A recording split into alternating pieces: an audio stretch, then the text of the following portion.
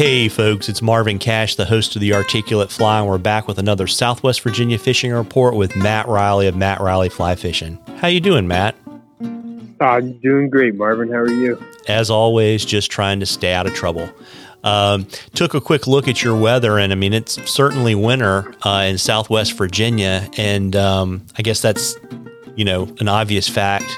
But the good news is you haven't had any rain events probably in 2 weeks, so I bet the water levels are pretty good for fishing. Yeah, no, I mean, like you said, we've been kind of pretty low key here the last couple of days because it's been, highs just barely above freezing and snow every other day and winds, like almost every day they're forecasting at least, 15, 20 miles an hour. Gusting heavier than that, particularly on the river, and colder on the river too than they're calling for, which is usually the case. But yeah, the new has been. I mean, it's in as good a shape as it's been for. I mean, at least several months. I mean, we haven't had a ton of rain. Things have cleared up nicely from the last. Big rain event we had back a little after Christmas, and water's clear, but the water's pretty dang cold too. So our musky fishing has been just slowing way down and being pretty intentional about fishing out of current and heavy water and that kind of thing. And then, as always, the trout streams are in great shape. The colder it gets this time of year, the more I tend to lean on those limestone sort of spring influenced creeks because the fishing's almost always better and faster over there. But as far, as we've seen lately, the fishing is still pretty good for the wintertime and conditions are pretty good all around. So it's kind of whatever you want to do right now. Yeah. And, we were talking before we started recording about, you get to that kind of the lowest point of winter where it gets really, really cold and it makes the musky fishing harder. And I assume it's because you kind of know where they are, but it's so cold that the metabolism they just don't want to eat and they just don't want to chase. Yeah. I mean, it's some of these things are anybody's guess with those fish, but, we've caught fish down to in those really low water temps, like 34, 35 degrees. But it's definitely not, fishing mid 40 degree water. You're still, you're fishing pretty slow. And then again, just when the fish get that cold, I think they basically avoid any kind of current like the plague. So they're either going deep, like on the bottom of the pools, in the deepest part of the pools, or, just in really good sort of slack water, pieces of water along the bank and whatnot. And we see that on the river pretty regularly, where it just starts to get cold and cold and cold. And all of a sudden you're just not seeing fish anymore. And, even with electricity, out electrofishing for those things, you can shock a really productive winter pool when the water temp is that cold and not even see a fish sometimes because, you can't reach much more than, 10 foot of depth with the probe. So things definitely change. But like you said, the good news is, at some point, we're going to kind of turn a corner here in the next couple of weeks. And, February is usually a pretty solid musky month. February, early March, kind of be in the pre-spawn period. And then, the water temps will just start trudging upwards a little bit and up into the low 40s, mid 40s. And they'll just get that much more active. Just like anything else, it's all water temp driven. Yeah, got it. And we've got a question from Rick on the muskie front, and he wanted to know, how do you decide on the flies between small single hook flies and articulated flies with two hooks? Yeah, so I'll go ahead and say right off the bat that there are a couple of, sort of pre-established, like existing fly patterns that are done with that are built on two hooks. Just one hook articulated with another one that I do use. But if I can help it, I really don't care for flies that are built that way. Like I said, there's a couple of really good ones that I do like, but for muskie, pretty much, I really feel you can get away with one hook most of the time in the middle of the fly that you've built. That said, I guess the original question was, small single hook flies versus bigger articulated flies. As far as size goes, from a guiding perspective, I was having a conversation with a client about this a couple hours ago. It's kind of more in my mind about what you can throw all day, and not wear yourself out. So, I mean, that's something that I try to do with people is, particularly in the wintertime, I'll try to give them the biggest fly that I think that they can effectively fish for a long period of time, because I just think when the water gets cold and you have more lethargic fish, a bigger fly kind of just, paints with a broader brush and attracts the fish a little bit more.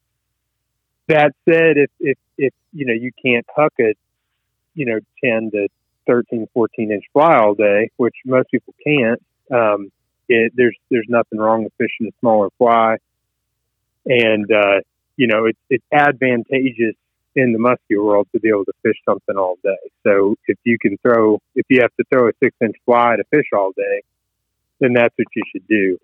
Outside of that, I have had some success using a little bit smaller fly. One, particularly in warmer water, like early in the fall, and then again in the spring a little bit. And then also if you have clear water and sort of the like classic worst case scenario, like really clear water, bright sun, like post cold front, that kind of thing. Sort of in fishing across the board, a lot of times, just downsizing in those kinds of conditions can make something happen. But that's what I would say. The other thing we were talking about a little bit, Marvin, earlier, was with those bigger flies. I mean, like a game changer is a good example. You could easily fish, a 10 or 12-inch game changer with one hook in the middle, I believe, but having another big sort of heavy gauge wire hook in the head sort of helps to keel that fly and keep it swimming, sort of right side up, particularly if you have a fly that's, taller than it is wide in the head. That'll do something for you in terms of how the fly swims and fishes. And it also gives you the opportunity to, if that hook's not doing it, you can sort of lash some lead wraps to the hook end of that hook in the head, and that'll help keep that fly right side up a little bit better. But I guess the sort of short and sweet answer is smaller flies in warmer water, and to kind of give your shoulder a break, and then those sort of tough conditions, and then the bigger flies, all the other situations, but not necessarily with two hooks. In the day and age that we live in now, where we have commercially available shanks to tie on, you can build a 12 or 14-inch fly with one hook in it. And the other thing that I will add to that, which we're getting kind of long-winded here again, but is, sort of my feeling with one hook versus two is that, the first muskie I ever caught, and a few of the ones after that, were all on just two hook flies that were articulated with wire, like a trout streamer. And in all of those cases, those fish ate like the entire fly. They got both hooks in their mouth, and just clamp their mouth shut like they will, like an alligator. And without jaw spreaders, it's kind of a pain in the butt to get their mouths open if they don't want to open them for you. But taking those flies out, both of them, both of those hooks were in the fish's mouth, and neither one of the hooks were buried very deep. So I think you kind of get less bang for your buck on strip sets if you have a fish that eats two hooks, because both of those points kind of dig in and neither goes very far because they're working against each other. It's more dangerous for the fish, more dangerous for you, and it just makes unhooking the fish more difficult. One hook, like I said, almost always the fish is going to eat the fly in the middle. You're going to strip set, and if there's only one hook, the fly will likely fly through the fish's teeth, and you'll get them in the corner of the mouth just about every time. Unhooking is a lot easier because they don't even have to open their mouth. You can just grab the hook and pull it out. And, again, it's a little safer for you too because you don't have to worry about getting their mouths open and digging two hooks out. So I'm a fan of one hook, but, like I said before, size of the fly itself kind of changes with the conditions and all that. Yeah, absolutely. And folks, we love questions at the Articulate Fly. You can email them to us. You can send them to us on our Instagram or our Facebook page. If we use your question, I'll send you some Articulate Fly swag, and then you'll get entered to the drawing at the end of the season. And, as we mentioned last time, we're at the end of the season for 2020. And, Matt, you want to share with folks what we're going to draw for on the next fishing report? Yeah. So, we got together, my dad and I at the rod company, and we're going to stick this time a 50% off coupon for any rod that he offers on the website in there. On top of, I think what we gave out last year, which was a sticker pack and a selection of sort of my top producing smallmouth flies from every year. So that we're going to draw for that next time. Is that the deal? Yeah, I think that's the deal. We'll draw next time. I've got all the names set. I just have to hit the random number generator. Sweet. Okay. So we'll be sending that out soon. Yeah, absolutely. And of course, it is 2021, but we have to keep the tradition alive. What's on the typewriter?